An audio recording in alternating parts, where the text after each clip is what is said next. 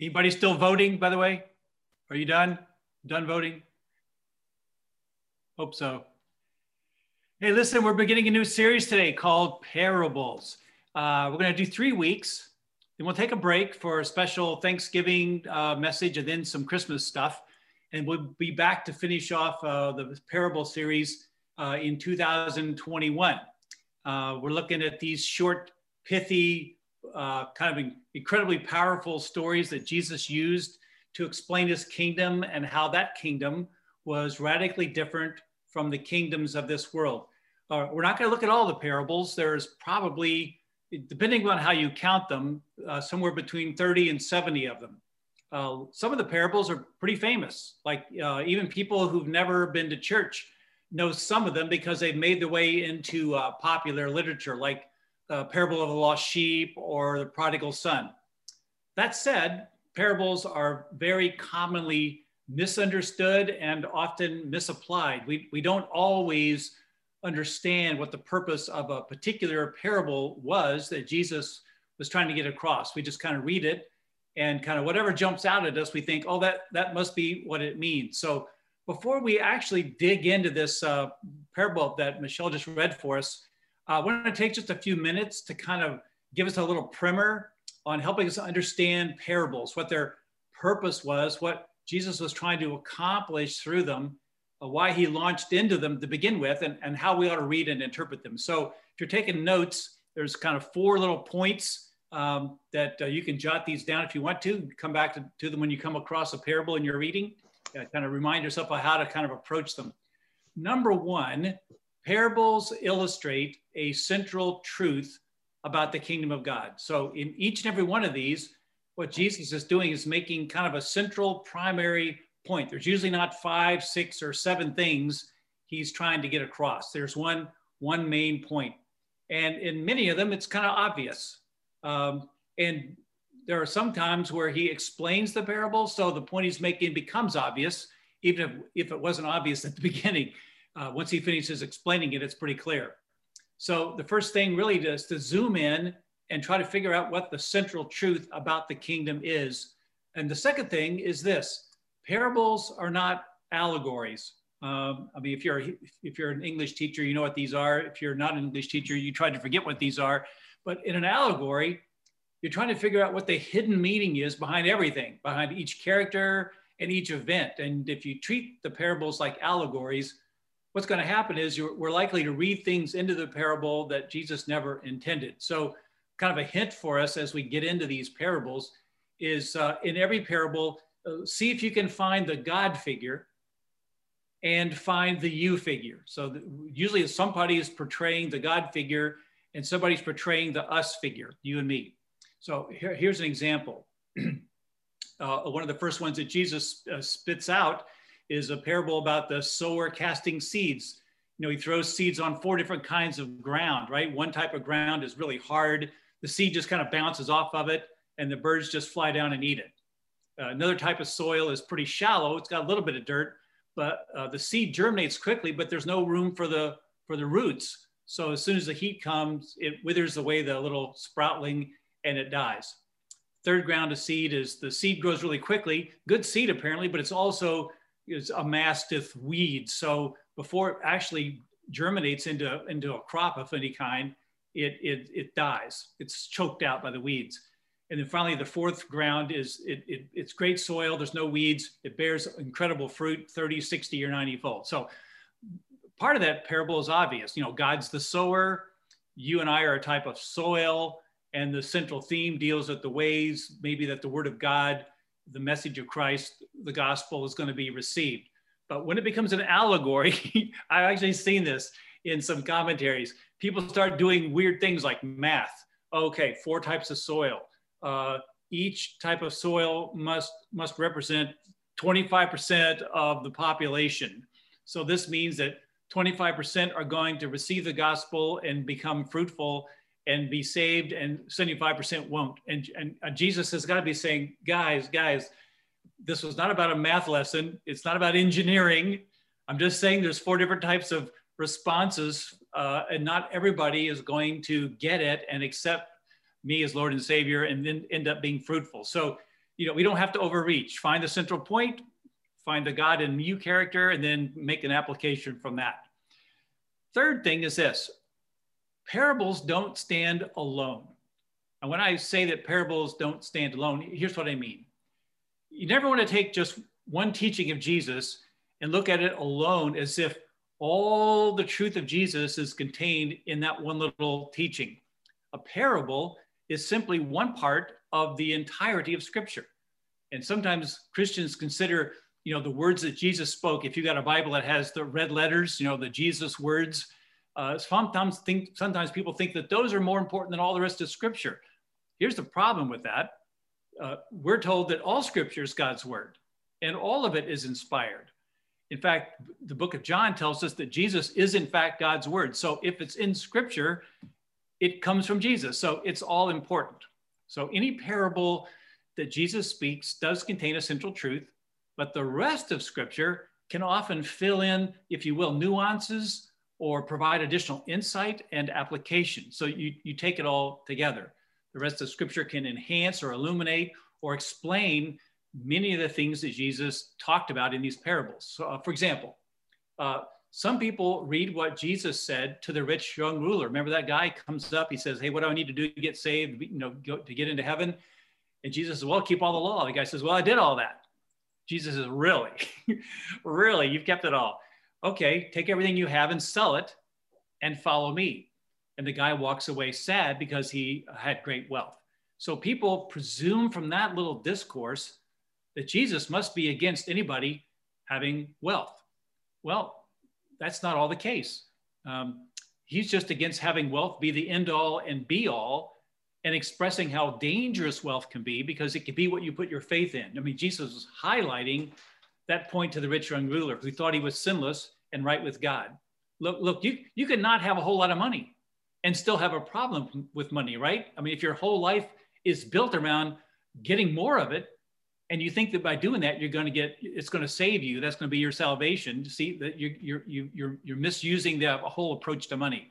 So Jesus didn't see his command to the rich young ruler as a command for everybody and say, well, Dwayne, how do you know that? How come it's not for everybody? Simple.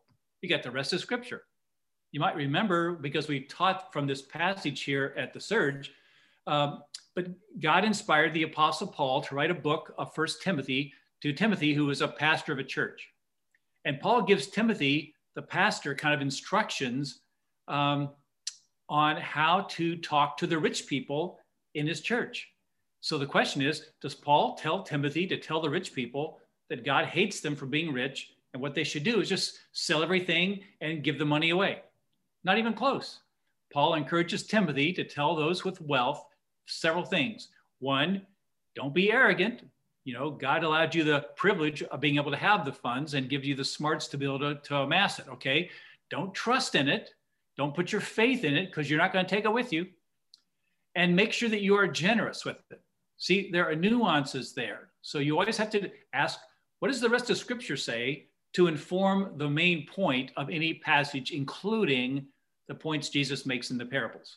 And we're going to try to do a little bit of that today, just kind of as an example for you on how to read these things. So number one, parables accentuate a central truth. Two, they're not allegories, so look to find the God figure and the you figure in it. And then three, parables don't stand all by themselves. Use all the rest of Scripture. Finally, the fourth point. Jesus had a very specific purpose and a very specific reason for using parables. And to help us see that, I'm just going to rewind the video a little bit and look at Jesus' ministry in the Gospel of Matthew. That Jesus kicks off his ministry starting in Matthew chapter 3. And the first part of Matthew is Jesus being born and all that kind of stuff, right? So when he starts his ministry, he gets baptized. He gets tempted by Satan in the wilderness. He begins to identify some disciples, and he starts teaching and healing and casting out demons and all kinds of stuff. And this stuff causes huge crowds to start following him. And that gets the attention of the religious leaders, of course. So he then does the famous Sermon on the Mount in Matthew chapters 5, 6, and 7. And then for the next 5 chapters, he just engages in all kinds of more ministry stuff. And here's what's interesting. There isn't one parable in the mix. Suddenly, everything changes in Matthew chapter 13. Jesus alters his teaching style radically, and that's where parables start showing up. So the question is, why is that? Well, he's been teaching straight up truth, but opposition to that truth is starting to grow. See, Jesus hasn't really left people a middle ground. He's either God, he's either the Messiah, he's God that's come in the flesh, he's the one that you guys have been waiting for, who's going to offer salvation to the world, or he's a lunatic or some kind of a liar. There's really no middle ground that Jesus leaves people. And in the first 12 chapters, almost every single page, Jesus has pushed this point that he is the Messiah, the Son of God they've been waiting for. He's pulled out passages from the Old Testament. He's referred to himself by the titles the Old Testament referred to the Messiah. He's made it clear he is not just a good guy. He's not just a good teacher. He's not just a good prophet. He's not just a smart guy. He's not just a good person. He's God or nothing. And opposition has started to gather, especially from the Jewish religious leadership. Their position is, wait a minute. Nobody can call themselves God. That's blasphemy, and it's punishable by death. And if you want to see some of the reaction, you can read Matthew chapter 12, and you can begin to see what Jesus' reaction to some of this opposition, what he says about these people. A den of vipers might be a good example for what you would find in that chapter as Jesus is confronted by and responds to this opposition. Now, in the face of this opposition, this is when Jesus abruptly changes his teaching style. He starts doing these stories called parables. They're kind of earthly stories with a spiritual meaning or teaching or a moral. The word parable in Greek literally means to come alongside. That's what it means in Greek, to come alongside. So these are stories that come alongside the truth that Jesus has already been teaching. Stories that highlight and enlighten the truth he's already been throwing out there. And if you and I were in the crowd, we would notice the change, but we wouldn't necessarily notice why the change happened. We wouldn't know why it got prompted. So the stories are kind of cool, and some of them have really weird or interesting twists or almost ludicrous endings. So they capture people's attention. But why exactly does he launch into them? We're not really sure. But good news for us, it turns out the disciples weren't sure either. So you and I have the blessing because in Matthew chapter 13, the disciples come and they ask Jesus, hey, what is up? Why have you switched gears all of a sudden? These parables can be really hard to figure out. And Jesus throws out a lot of parables. About a third of his teaching from here on in are these little stories. So they come and ask, and Jesus tells them essentially, there are two kinds of people in the world. People like you guys who are interested in the kingdom and who have believed what I've said. So I'm giving you everything you need to know straight up. But there are also people who've proven they really don't want the kingdom. They're not really interested. They've rejected me and my teaching. So they're not going to get anything more from me straight up. So I began speaking in kind of a new way that's going to reveal kingdom things to those who really want it, and yet conceal the truth from those who really don't want it and have rejected it. And Matthew actually records this conversation for us. So let me just look at it, and you can see it unfold in real time here. Matthew chapter 13, starting in verse 10. Then the disciples came and said to him, why do you speak to them in parables? And he answered them and said, to you it's been given to know the secrets of the kingdom of heaven, but to them it has not been given. For to the one who has, more will be given, and he will have an abundance. But from the one who has not, even what he has will be taken away. This is why I speak to them in parables, because seeing, they do not see, and hearing, they do not hear, nor do they understand. Indeed, in their case, the prophecy of Isaiah is fulfilled that says, and now what Jesus does is he quotes from Isaiah chapter 6, which if you read it is a prophecy about how when the Messiah shows up, he will use this very technique of conveying spiritual truth, revealing truth to those who are hungry for it and concealing it from those who are just kind of playing around and rejecting it. So here's the Isaiah passage that Jesus quotes. You will hear, but never understand. And you will indeed see, but never perceive. For this people's heart has grown dull, and with their ears they can barely hear. And with their ears and with their eyes they have closed, lest they should see me, and with their ears hear, and with their eyes see, and with their ears hear, and understand with their heart, and turn, and I would heal them. That's the Isaiah passage. And then Jesus adds this just for the disciples who are not the people who are uninterested. He turns to them and says, but blessed are your eyes, for they see, and your ears, for they hear. For truly I say to you, many prophets and righteous people longed. He's talking about people in the Old Testament. They longed to see what you see and did not see it, and to hear what you hear and did not hear it. So with all this kind of background for you, let's get into our parable for today, which begins really just a few verses later in verse 24. It's called the parable of the weeds and the wheat. I want to read it again just to get us familiar, have it right on the tip of our tongues, because you're going to see that what Jesus does is he tells this parable, but he also offers like a machine gun burst of a couple of other parables on the crowd here right away. So here's what it says. He put another parable before them, saying, the kingdom of heaven may be compared to a man who sowed good seed in his field. But while his men were sleeping, his enemy came and sowed weeds among the wheat and went away. So when the plants came up and bore grain, then the weeds appeared also. And the servants of the master of the house came and said to him, Master, did you not sow good seed in your field? How then does it have weeds? Now, what you need to know is that Israel back then and now is stricken by something called darnel. It's a weed, and it looks exactly like wheat until just before harvest time. Truth is, we had this weed on my grandpa's farm. I helped work when I was a kid in Indiana. And the weed and the wheat would grow up together, and only as it got near harvest time would you be able to tell the difference, because one stands up straight and the other begins to droop from the heaviness of the grain, right? So only at this point is it obvious to the servants that somebody has sabotaged the wheat field.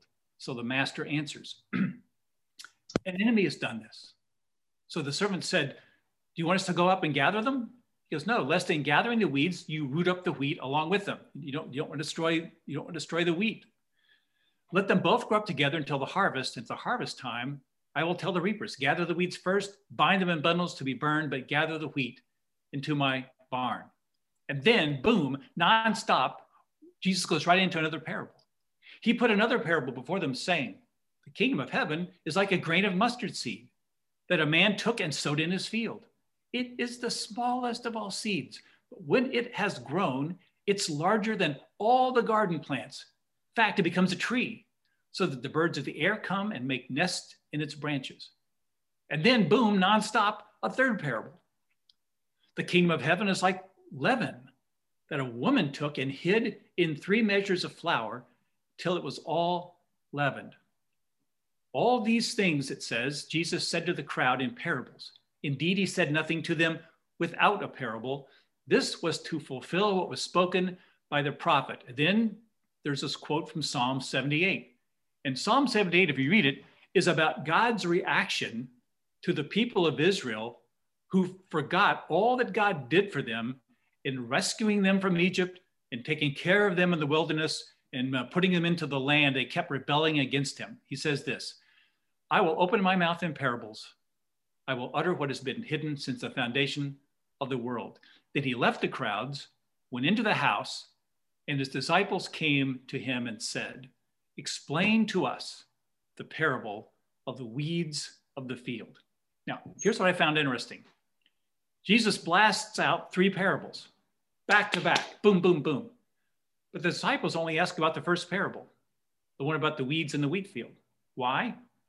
Well, apparently Jesus's point on the other 2 was pretty obvious to them. Second parable, kingdom of heaven is like a mustard seed, starts really small. You might miss it, but it's going to grow to be massive and ultimately overshadow everything. Okay, disciples probably thinking, okay, you think we got that one? Okay.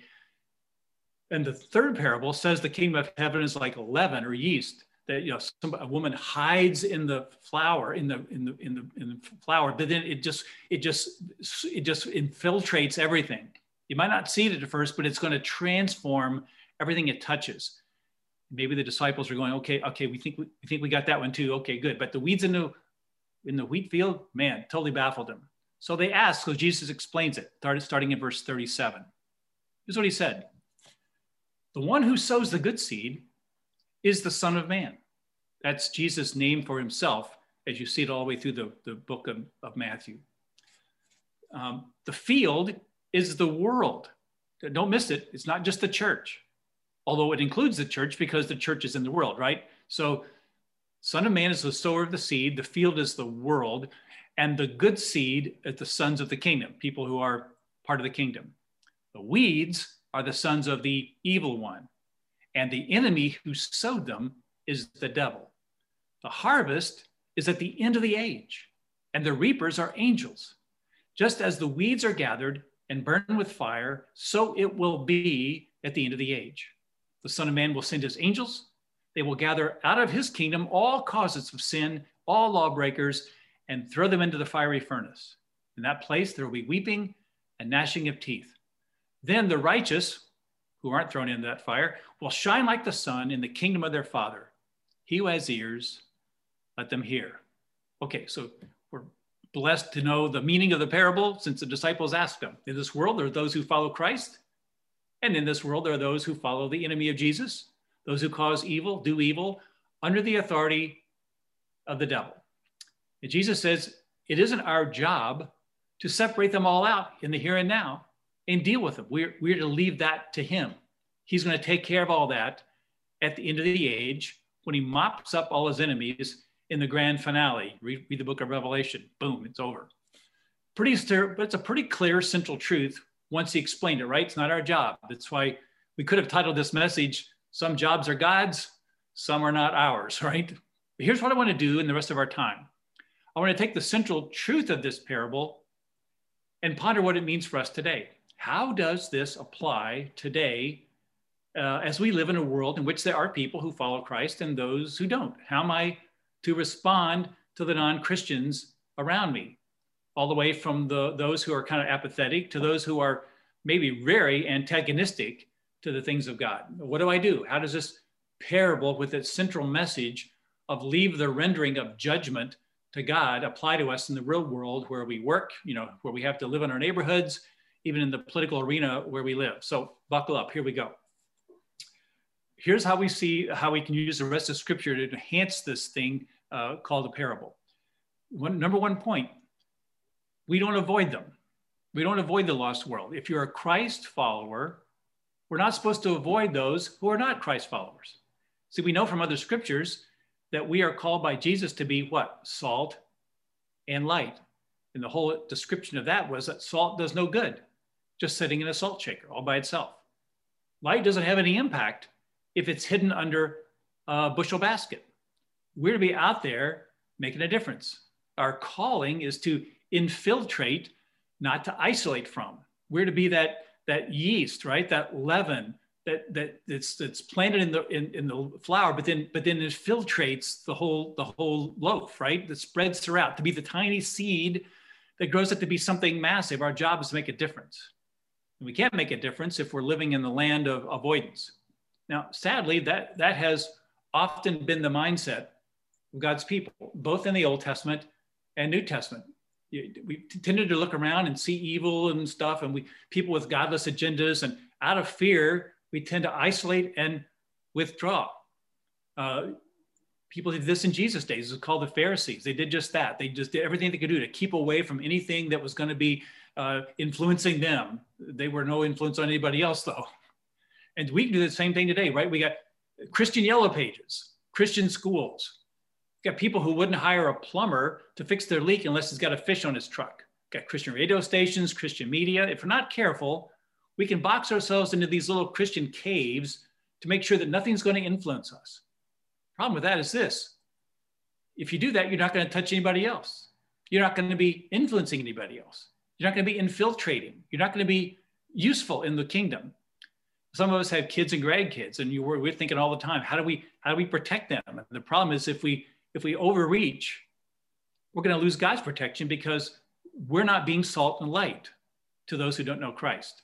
Now, I want you to see this really clearly in scripture. So if you got your Bibles, you can get to 1 Corinthians 5, or just write the passage down so you can look it up later. I want to explain what happens in 1 Corinthians 5. Paul is writing to a group of Christians in the city of Corinth, and there was a pretty nasty sin going on there in the church. The guy in the church was engaged in a sexual relationship with his stepmother, his dad's wife. And Paul has been trying to coach this church in how to deal with stuff. And it's clear in the First Corinthians letter that this is the first letter that this church and Paul have exchanged. So you'll see that from the very first sentence we'll read here in a second. Anyway, what this church was doing it was so proud of itself for not interfering or dealing with this. And they were thinking, man, isn't being a Christian great? You can just sin all over the place as a Christian and everything's been forgiven by the blood of Christ. God's grace covers it. It's no problem. And Paul says, oh, you guys are total goobers.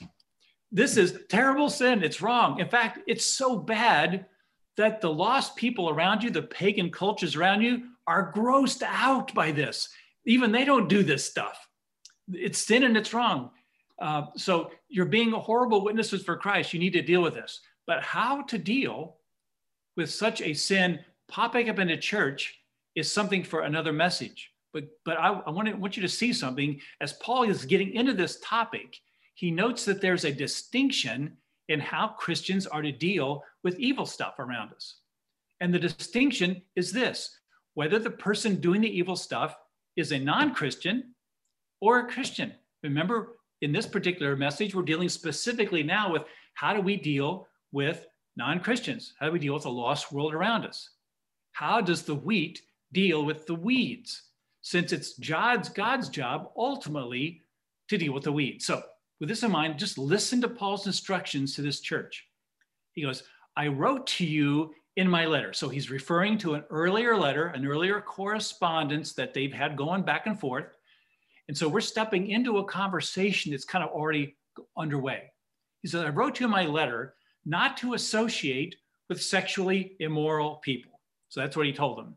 But then catch this. He's also now making a correction to a misapplication of what he said. I didn't mean at all. I did not mean at all the sexually immoral of this world or the greedy or swindlers or idolaters. In other words, I'm not talking about how you deal with non-Christians. I'm talking about how you deal with people in the church who are doing gross stuff like this. Because if you are not going to deal with lost people or with sexually immoral people who are lost, you'd have to leave the world altogether. So see what Paul's saying? You guys need to deal with sin straight up that's going on in the church among people who claim to be Christians. But you're not going to have to deal with the sin stuff going on in the same way in our relationships with people out in the world, the non-Christians. Instead of not associating with them, we are to associate with them. We are to have relationships with people who don't know Jesus. You and I are not to avoid the world. We are to infiltrate the world. Now, that does not mean that we are to cooperate with or endorse or participate in the sin stuff the world of non-Christians is up to. But we are to not run away from people doing them, not run away from sinners, right? We are to be salt and light with the hope that we might share Christ with them and encourage them to become Christ followers. Now, look, most of us don't have any problem at all with our non-Christian friends who are okay with us being Christians. A lot of us have a lot of non-Christian friends. It's okay. We like them. They like us. And some of them might actually live better lives than some of the Christians that we know. But here's what we need to catch. This idea of mingling with non-Christians also includes evildoers. This includes people who maybe are antagonistic, make fun of you, right? When they find out you're a Christian. They might mock your Christianity when it comes up. Maybe there are people who not only do things that you know are wrong, but they work to get everybody else engaged in that sin too. I mean, when Jesus explained this parable to the disciples, he described the weeds as those who cause other people to sin and those who do sin themselves. And he said, look, even those, it's not your job to take it upon yourself to uproot them. So we don't avoid. We look to connect. We look to befriend. We look to love with the anticipation, with the hope that they will somehow see something in us of the God living through us that makes them interested in the Jesus that we have, which leads to the second point, I think, on the lost world. Don't attack them. Don't spend your days attacking them. Not only are we not to avoid or shun non-Christians, even the worst of them, we're not to attack them. We're not to judge them or condemn them or call them all kinds of names. Now, Jesus' words and the rest of Scripture is incredibly clear that it's not our job to attack or condemn or judge the lost world. Now, please hear me carefully. Our culture today has weird ideas. Like one of them is, well, you can believe anything you want to believe. All paths lead to the same place. Let me tell you, that's just stupid. Nowhere in real life does this work. Another weird thing we have now is how tolerance has been redefined, because biblical tolerance means that you have the freedom to be wrong. In our kind of upside down culture, it means, oh, everybody has to acknowledge everybody else as doing the right thing for them. That's also stupid. God never puts us or never asks us to put our brains in neutral. When he calls something a sin, we call it a sin. When something is wrong, it's wrong. We can make judgments about what sin is, okay? When I say we're not supposed to attack, here's what I mean. You and I don't have to go around rendering judgments and condemnation of people who are not Christians. You catch the difference? We can make judgments on sin, like, okay, I shouldn't do that. That would be wrong for me. I'm not gonna go there. That would influence me negatively. I'm not gonna participate in that. I'm not gonna involve myself in that, because that would keep me from living out the law of Christ, loving God with all my heart, soul, mind, and strength, and other people like Jesus has loved me. I'm gonna choose not to engage in that activity or that stuff. That's different than me sitting around and judging everybody else who's not a Christian for doing that stuff. And when we focus on us and the decisions we make for our lives, it's just fine. Then we turn that around and start condemning and judging everybody else, especially non-Christians, for what they're doing, right? So I don't think it's smart to go pick at them and tell them they're going to hell, right? That's judging and condemning. I mean, if you look at it from their perspective, that's what you're doing. And God says in this parable, that's kind of God's job, not ours. Now listen, here's the truth. If they're not Christians, what chance do they have of wanting to change or changing? I mean, we are told that they are under the influence of the devil. And I gotta tell you, the devil, we know this from Scripture, does a fantastic job of conning people and seducing people and convincing them that the sin that they think that that they want to do is going to feel really good. It's going to make them really happy. It's going to bring fulfillment. You and I know this. The consequences of sin can bring results so painful and destructive that, guess what? In time, same people that are now joyously participating in stuff, they know that it's going to hurt them. They may actually come to a point, because of the pain and destructive aspects, that they might begin to think something like this. Gosh, maybe I've been deceived. Maybe there's a better way to live. Maybe that Christian friend of mine down the street that is my friend has this right. Maybe I should go talk to that person. But I'm going to tell you this. That person isn't going to think that at all if all you've done is pour guilt and shame and judgment and condemnation on them for what they're doing. If you've not been the friend who has loved them and they know that you've loved them. See, our job is to be the people who point people to a God who loves them. And we got a hard time moving from hate speech about them to talking to them about a God who loves them so much. Maybe you've noticed that there are some people, even some churches, who kind of feel like it's their job description to be watchdogs for Christ. They're like the Jesus Rottweilers. They're out to protect poor baby Jesus, right? They haven't gotten the newsflash. Baby Jesus ain't baby Jesus anymore. He's King Jesus. He doesn't need Christian Rottweilers to protect him from all those bad people out there. What he needs are sons and daughters who will walk in obedience and do what he's called us to do and represent him well to a lost world around us. Identify, speak, show love to non-Christians, right? Be friends with them, socialize with them, invite them over. Attack them? Nope. Live your life in such a way that they will eventually ask you, what the heck are you all about? Because they see something in you that they wish they had. And your judgment and condemnation is never going to be what they wish they had. If you love them, then you can tell them about Christ, who loved you when you were an enemy and who changes everything. If you want to tell people about a God who loves them, be the people of God who demonstrates that love by loving them. give them a taste of what it looks like for us. Jesus bestowed love on us we didn't deserve or earn. Do that for others. Now, here's just a quick passage, again, bringing in some of the scripture that kind of spells out how you and I are to respond to those who are doing the will of God's enemy, the very kind of people Jesus was talking about in this parable, who are the weeds. Again, another letter of Paul to Timothy, the pastor of this church. This is the second letter of Timothy, 2 Timothy in chapter 2. Here's what he says. He says, the Lord's servant must not be quarrelsome, but kind to, here's the word, everyone. Everyone. Who's that include? Everyone. Who's not included? No one. Everyone. Kind to everyone. People who are Christians, people who are not Christians, people who are adamantly opposed to Christianity, people who are nasty as all get out, right? Able to teach. It's a key word there. Able to teach. Able to teach. Doesn't mean you take your fist and jam it down the throat. Able to teach. Someone says, hey, can you explain why you're doing this or why you're not doing this? Able to teach. Kind, able to teach. Patiently enduring evil. Correcting opponents with gentleness. Someone comes up and says, hey, I'm doing this. Why aren't you doing this? Here's why. Correcting opponents with gentleness. Why? Here's why. God may, perhaps, grant them repentance leading to a knowledge of the truth. And they may come to their senses and escape from the snare of the devil after being captured by him to do his will. See?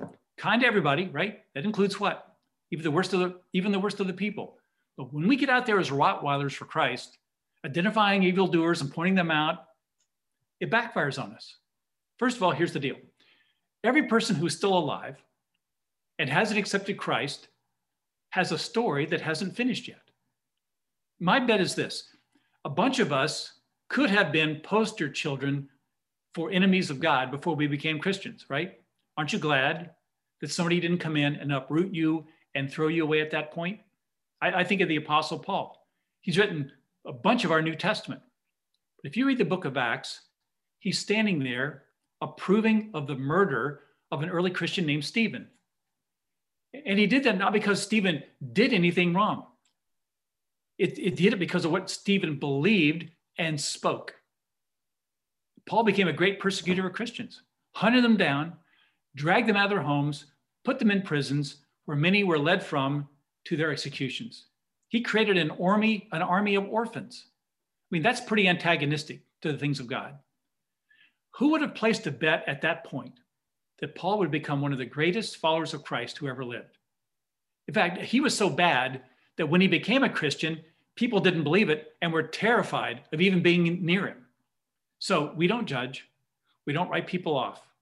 We love them because you never know how their stories are going to go downstream. So that's why God says, hold on there just a minute, partner. That's my job. If you just wait till the end, you'll see I'll take care of everything. But in the meantime, not your job to judge and condemn. Love others like I loved you. They may just be headed to becoming a follower of mine. So why don't you treat them like that might happen? You know, my travels with the government, I spent a good deal of time in Europe, especially after 9/11, talking to other countries about counterterrorism stuff. I don't know how you do things when you travel, but for me, hitting a new country or city, I like to try to get acclimated, to get to know my surroundings a bit. And most cities have a city tour you can take.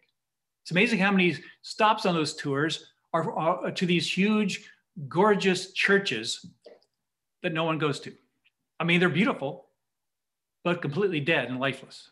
And this occurred so many times that I thought to myself, gosh, I wonder why.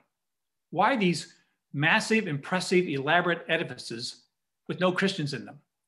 So if you know me, I ask these questions and then I ponder them. And I think I've become to understand why most of that content is so cold to Christianity. And one of the reasons is because for centuries, Christian leaders did not do what Jesus tells us to do in this parable. I mean, if you've got centuries of crusades and inquisitions, if you've got stories where the Protestants are killing the Catholics and the Catholics are killing the Protestants, and then among the Protestants, one guy lets another guy get burned at the stake because of a difference of opinion about baptism, and another group gets all upset because someone's translating the Bible into English, so hey, let's kill him too. if that's your history, you can kind of understand why a lot of people just don't want anything to do with Christianity. Because Christians don't seem to be all that fun-loving, don't seem to be all that joy-filled. In every case, intentions were good. People were just trying to help God out, but the results were horrific. By the way, I think we've done some of the same things. You ever feel like our culture is kind of headed over the precipice at warp speed, becoming more and more anti-Christian, trying to force us to get rid of our values? Can I remind you of something? Maybe you're not old enough to know this, but there was a time in this country when Christians were in the majority. And you know what we tried to do?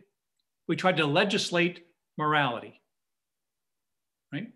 Tried to uproot those who saw things differently.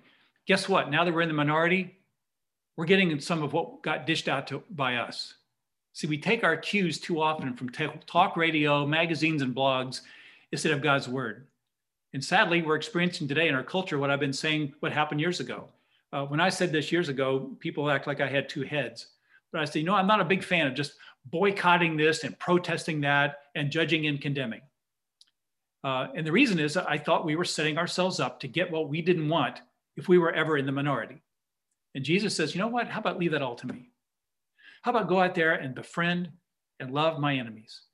How about you live your life following me, doing what I did based on what I taught you and how I treated you? Don't do what the world does. But don't waste your time condemning and judging people, right? What I want them to experience from you is my love for them, just as it was for you. So that's the guidance on dealing generally with non-Christians that uses the rest of Scripture to kind of flesh out the main point of this parable from Christ. Now, look, we haven't covered everything on this. For example, what if non-Christians show up at church? Are we supposed to make them feel welcome or unwelcome? Judged and condemned? What do you think? Based on this parable. Or maybe love them because they might just be people that God's wanting to rescue from the devil's clutches. Yeah, I think the latter. Now, we also haven't covered fully the issue of what to do with something like what was going on in Corinth is happening in our church. Somebody who's claiming to be a Christian, sleeping with his stepmom, okay? Good news for us, the Bible does have instructions for us. Because of time, though, we're going to save that for another message. So again, haven't covered everything, but I think we've covered a lot of ground today. Talked about the 4 points to keep in mind to get the most from Jesus' parables. Find the one clear teaching. Don't try to find a hidden message in everything. Focus on the God figure and the you figure, and then make your applications from that.